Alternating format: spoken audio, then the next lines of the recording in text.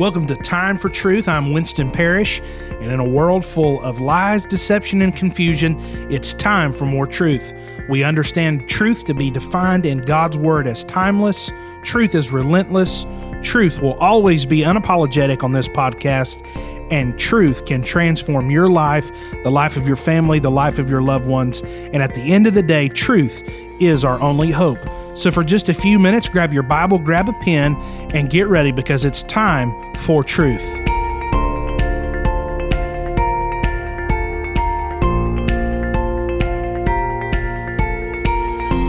We're going to go in our Bibles this morning to 1 Samuel chapter 11. And in this story, there are some things that I believe the Lord would have us highlight today that would help us in our walk, that would help us where we are today. This is not abstract, this is real life.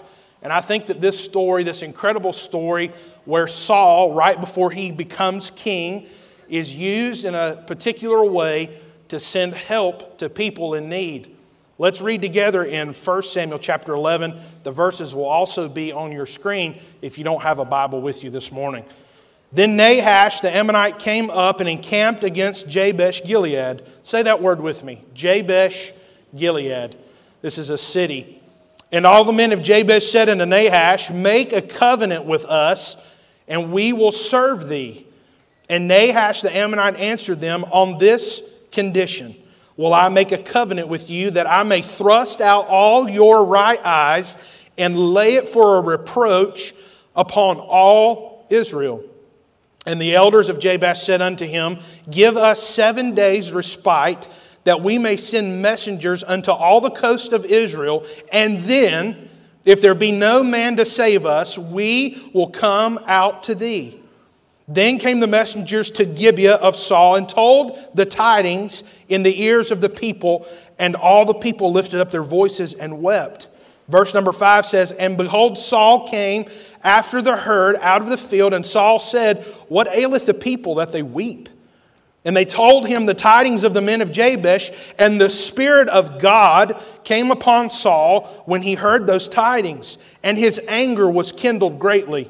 And he took a yoke of oxen and hewed them into pieces and sent them throughout all the coast of Israel by the hands of messengers, saying, Whosoever cometh not forth after Saul and after Samuel, so shall it be done unto his oxen. And the fear of the Lord fell on the people, and they came out with one consent. Verse number 8 says, And when he, being Saul, numbered them in Bezek, the children of Israel were 300,000, and the men of Judah 30,000. And they said unto the messengers that came, Thus shall ye say unto the men of Jabesh Gilead, Tomorrow by that time the sun be hot, ye shall have help. Ye shall have help. Let's pray and ask God to be with us this morning as we study His Word.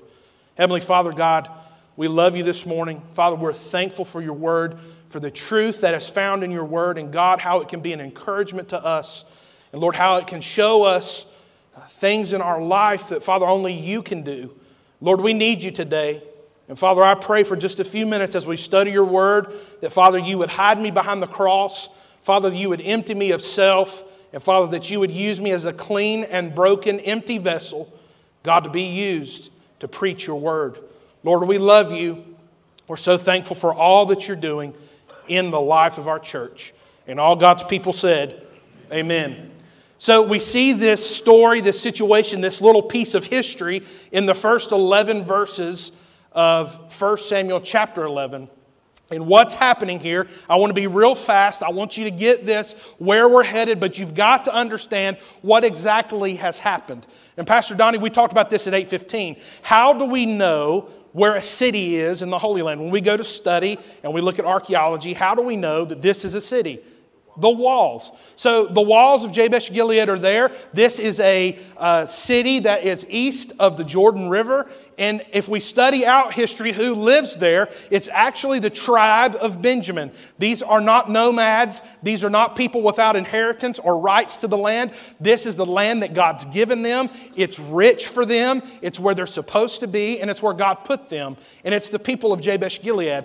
And all of a sudden, quickly in these first 2 verses, we see that Nahash, the Ammonite, is encamped around the city. And he wants to take them captive and make them slaves.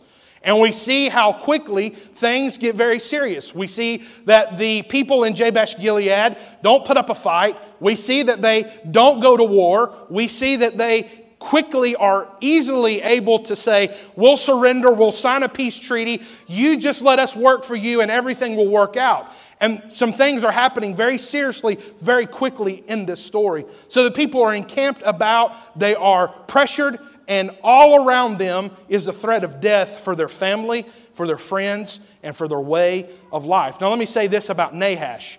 The Bible is so full of incredible biblical names. And if you're here today and you're expecting and you've got a baby on the way and you're looking for a good biblical name to name your child, Nahash is not the name for you.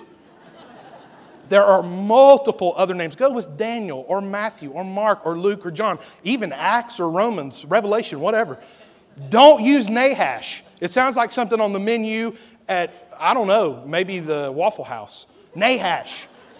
So let's get back on track. So Nahash, this bad man with bad intentions, is encamped around Jabesh Gilead. And he's wanting to take them captive and make them slaves. But when I read this story for the first time, there were some things inside of me as a man, as a pastor, as a husband, that really got under my skin. That really irritated me. And let's highlight, if we will, for just a few minutes, 3 things very quickly that we observed that happened with this story. Number 1, to get to where they were, encamped, surrounded with the threat of death, the first thing I noticed is that there was obvious complacency. There was obvious complacency. You see, those walls were to have watchmen. Those walls were to have somebody watching for the enemy approaching. You don't move an army that far and that fast without stirring up dust and sounding the alarm of the men on the wall watching the city, watching and protecting over the innocent people. The first thing I noticed is that there was obvious complacency. Somebody let down their guard.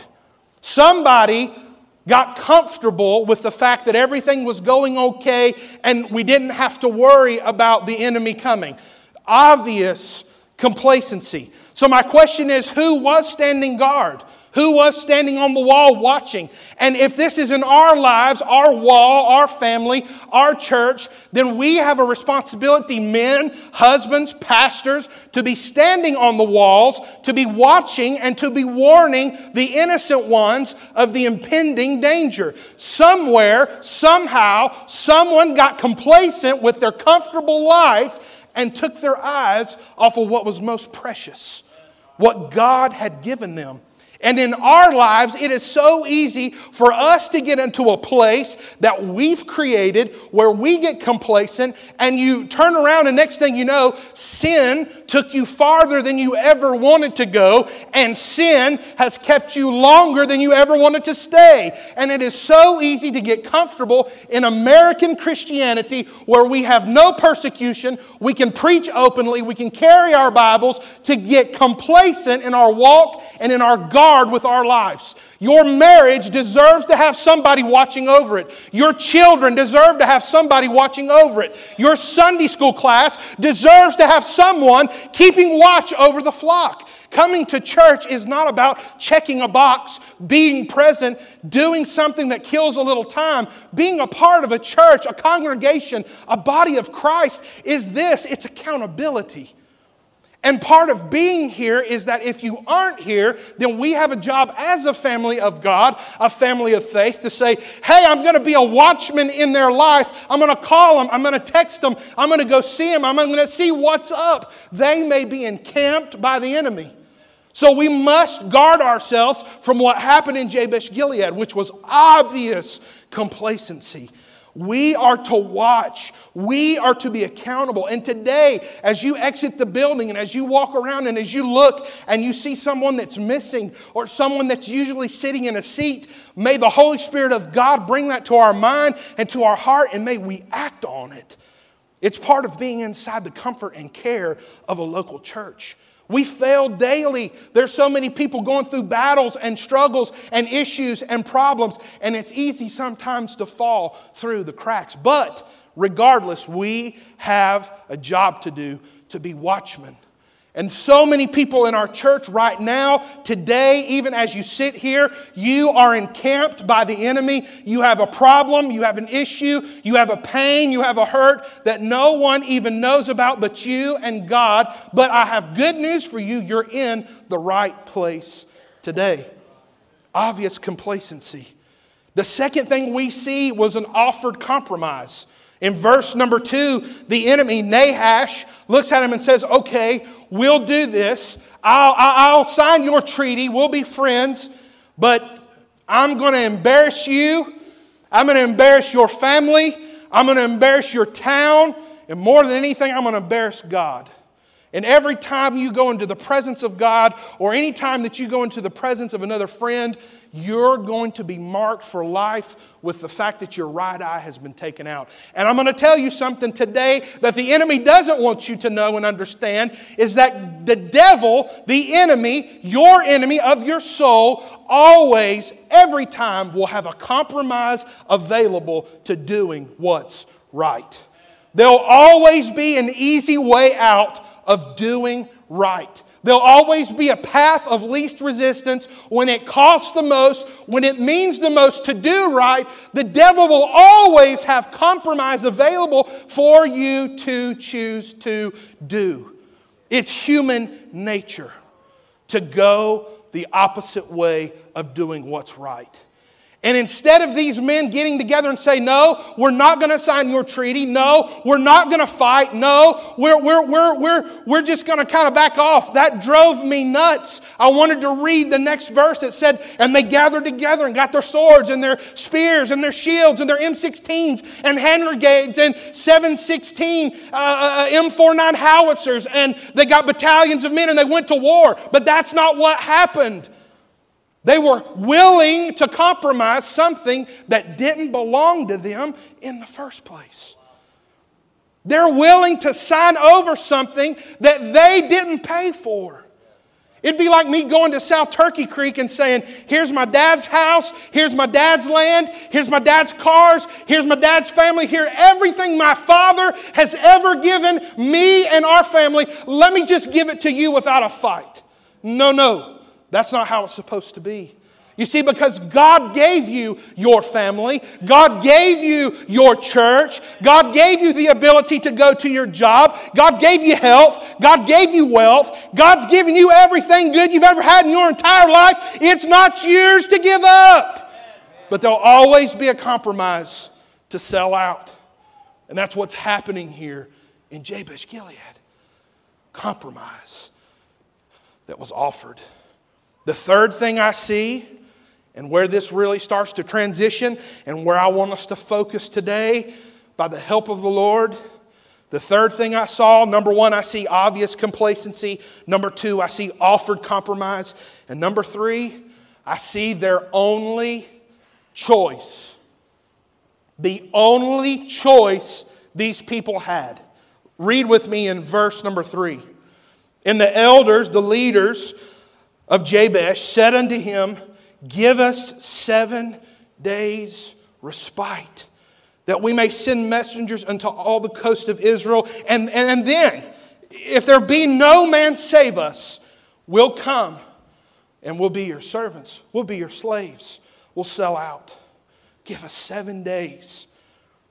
And Nahash is so confident in his evil, and Nahash is so confident in his wicked ways, and Nahash is so confident in his own destructive power, he agrees to it. Fine. Have your 7 days.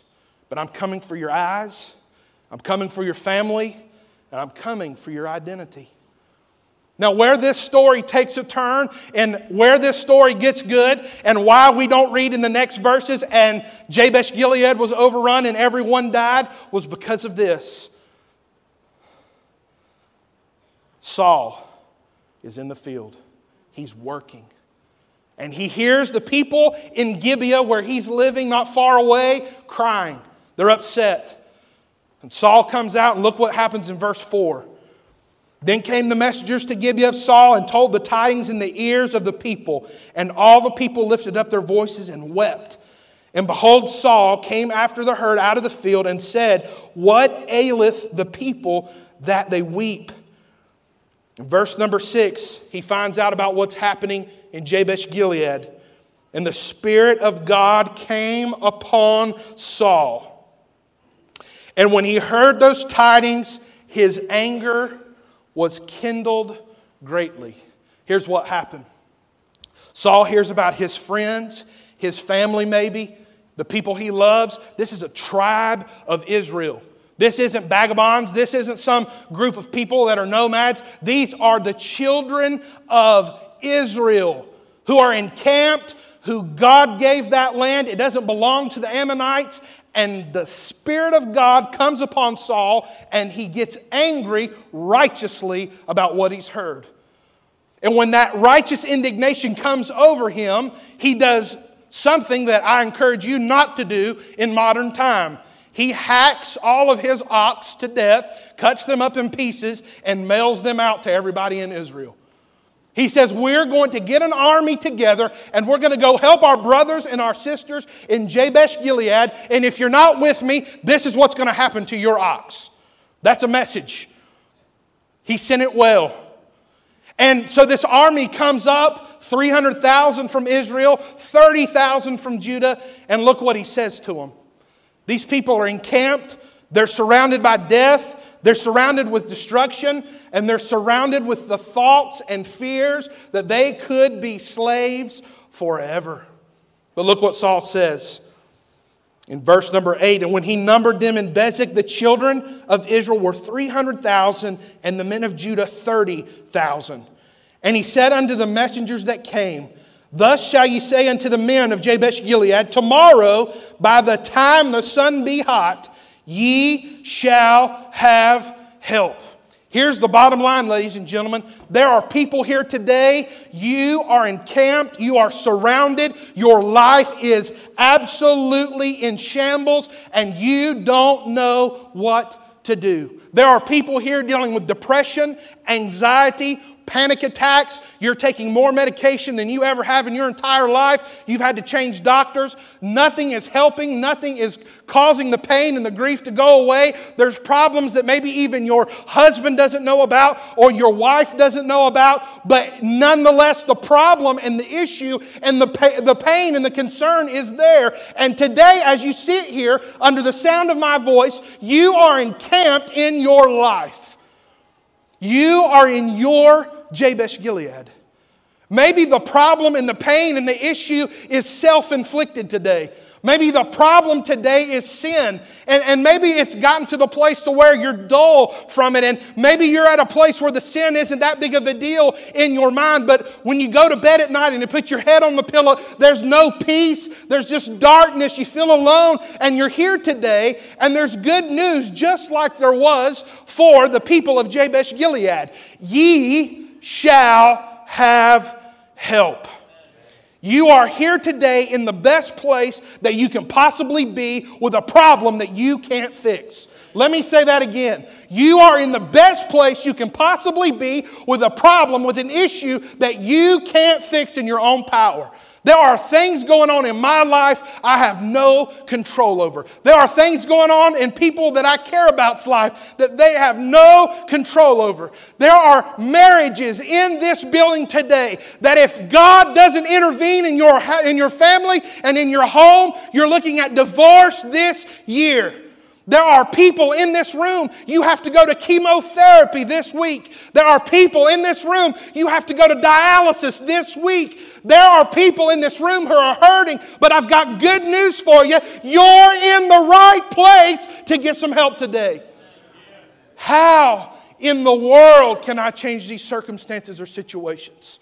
How in the world am I supposed to make it on the money that's coming in my home? How am I going to pay this bill? How am I going to figure out this situation? How am I going to deal with the person that lied on me at work? How am I going to fix my family? Well, you're in the right place. You're in the right place today. So what is worth fighting for? What are we fighting for today? There's 4 things I want to give you that I think all of us, regardless of where you are in your life, that we're all fighting for. Well, Winston, I'm not really fighting anything. Everything's great. I've got money. I've got health. I've got my family. I'm happy. I've got a new car. I've got a 401k. I've got a 403b. I'm good. No cancer here. Everything's fine. We're going to the lake. Can I tell you something? Whether you want to know it or not, you are at war today more than you've ever been before in your life. Because the second we step out the door, this place is nothing more than a shell for the people of God to come and meet and worship. But outside those doors and outside these walls, there's a battle that rages. The first thing that you're fighting for is your family. Whether you want to or not, there is a war to come for your family.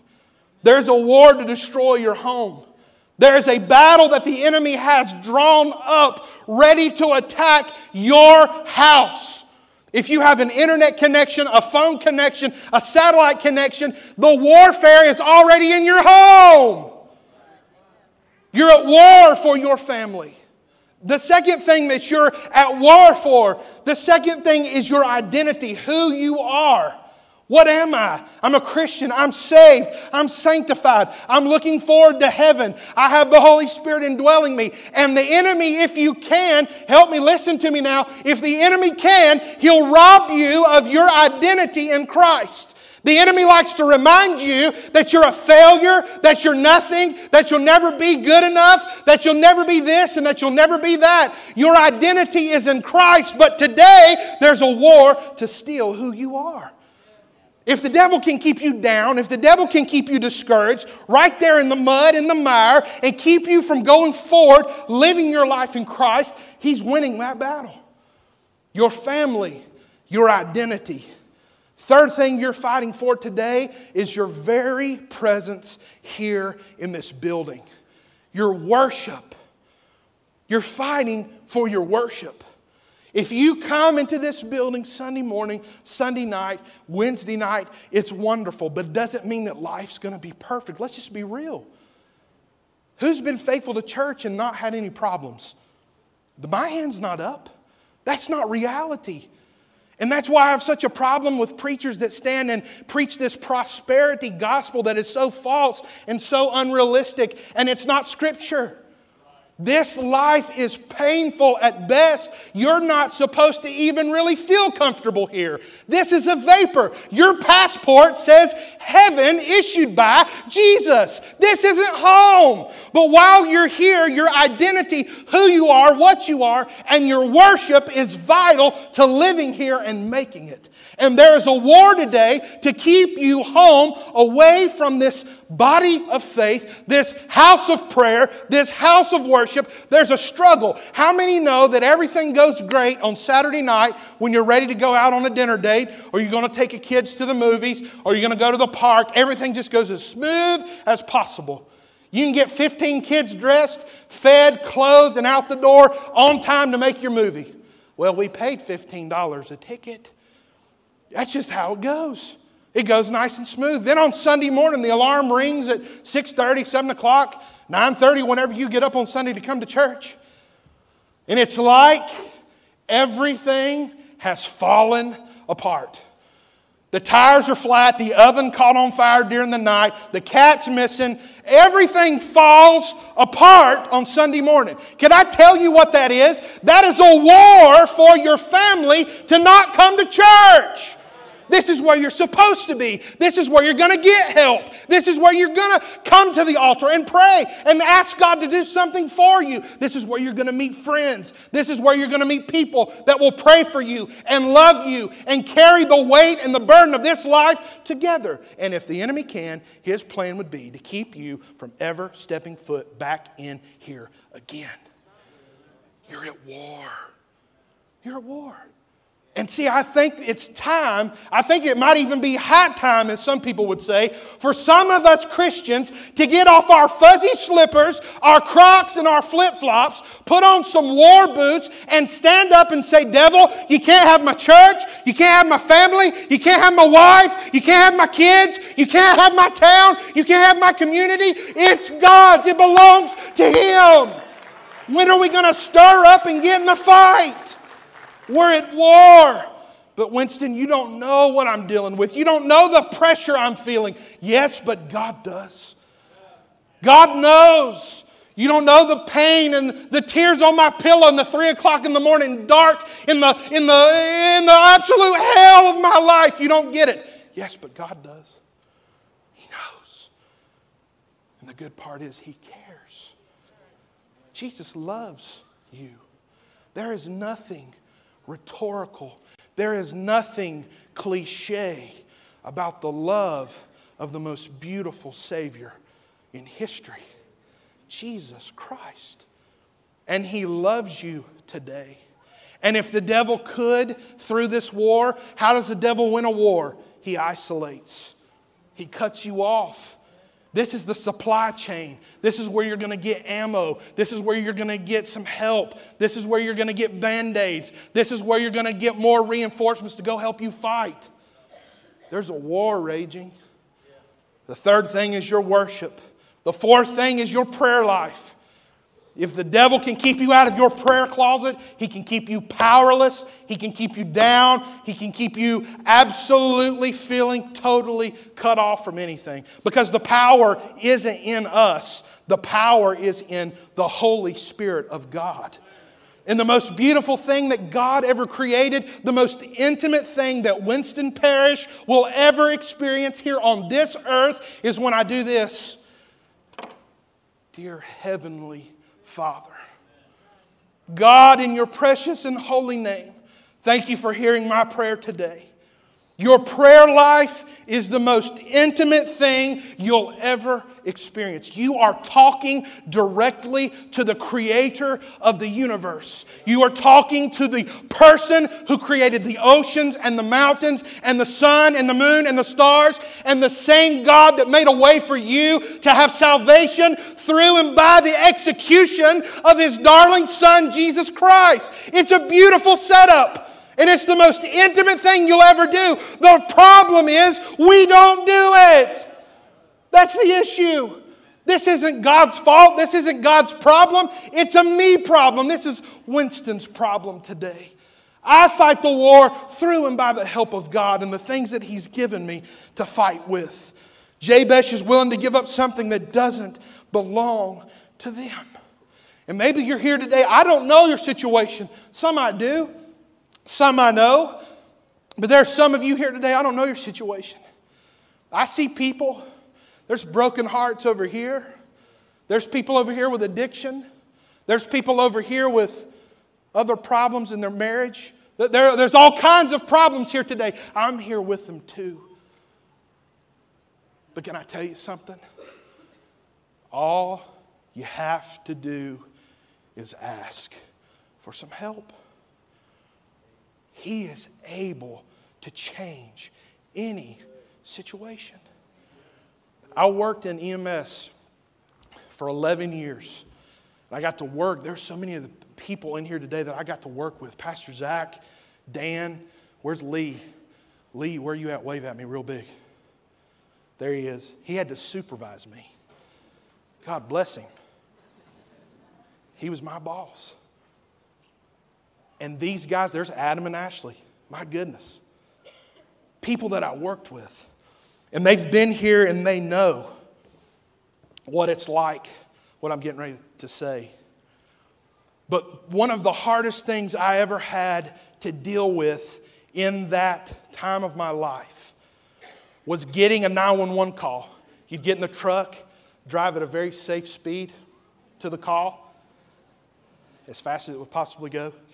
Lights and sirens. And you'd get to the call, you know what you're going in for. Someone's sick. Someone needs a paramedic. Someone needs life-saving intervention right this very minute. And all my job was to help as much as I could, get them loaded in a truck that could get them to more help. And on the way there, try to sustain their life and keep them as comfortable as possible, right? That's the job. That's the reward. That's the good part. Seeing people who are hurting be pain-free by the time you get to the hospital. See somebody whose heart wasn't beating anymore be awake or have a tube down their throat and a heartbeat back and they've got a path to recovery. That was a wonderful experience. But the hardest thing I ever had to deal with was this. When the call came too late or it was beyond anything anyone could do for the person in need.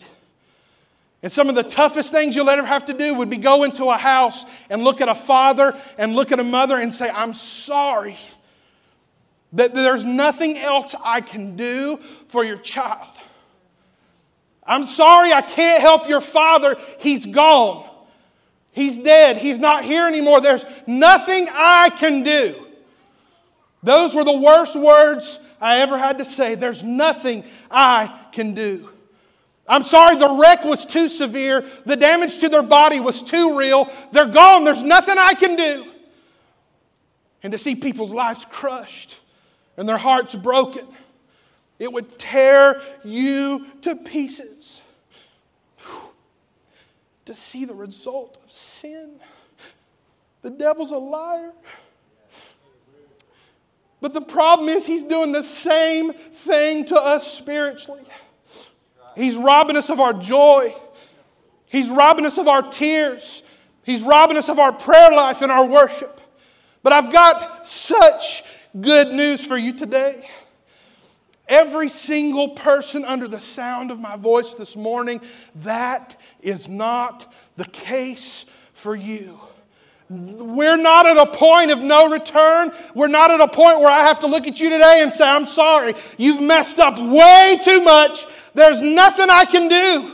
There's nobody in here today too bad, too far gone, too big of a sinner that Jesus Christ and His precious, holy, redempting blood can't reach down into the mess that you're in, pick you up, wipe you off, and set you on a path of righteousness. There's no one in here that's there. There is hope for every single person in this building. There's hope for you. And through and by you going into a season of prayer and asking God, instantly you have His ear. You don't have to wait for an email response. You don't have to wait for certified mail. You don't have to wait for a lawyer or a legal team or the county or the city. Instantly, you're in the throne room of a 3 times holy God with your pleas and supplications. Ye shall have help. I don't know what you're going through. Miss Angie, help me for a moment. I don't know what you're going through. I don't know where you are. But Jesus does today. And ye shall have help. You're not alone in this battle. You may be here today and you feel completely and totally isolated. Maybe you're here today and you've been coming to this church for 10 or 15 or 20 years and you feel all alone. I have good news for you. It doesn't matter what stage of life you're in. Wife that's dealing with depression and anxiety, ye shall have help. Husband who's trying to make a way and make a living and love his family, ye shall have help. To the teenager over here that's trying to find your identity and what life is going to be and how to live in a social media culture world, ye shall have help. To the single adult who's looking for companionship and for love and for your future, ye shall have help.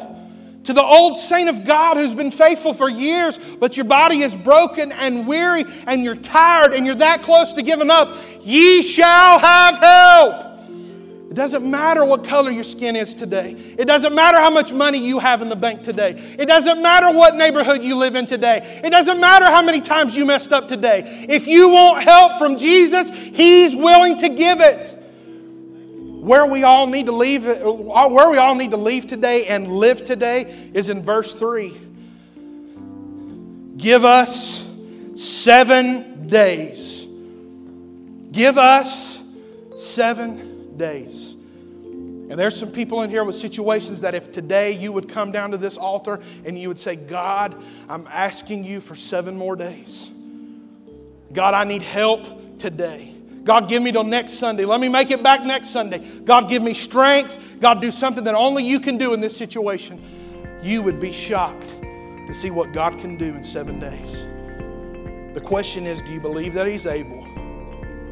And are you willing to ask for the help? I've tried everything to do in my power. I've tried every pill. I've tried every drink. I've tried every talk. I've tried this.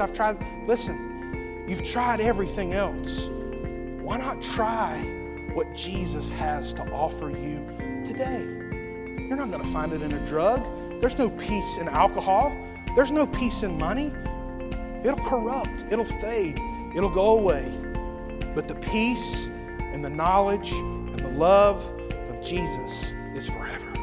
Be sure to subscribe to the podcast, and may God bless you. Until next time, on Time for Truth.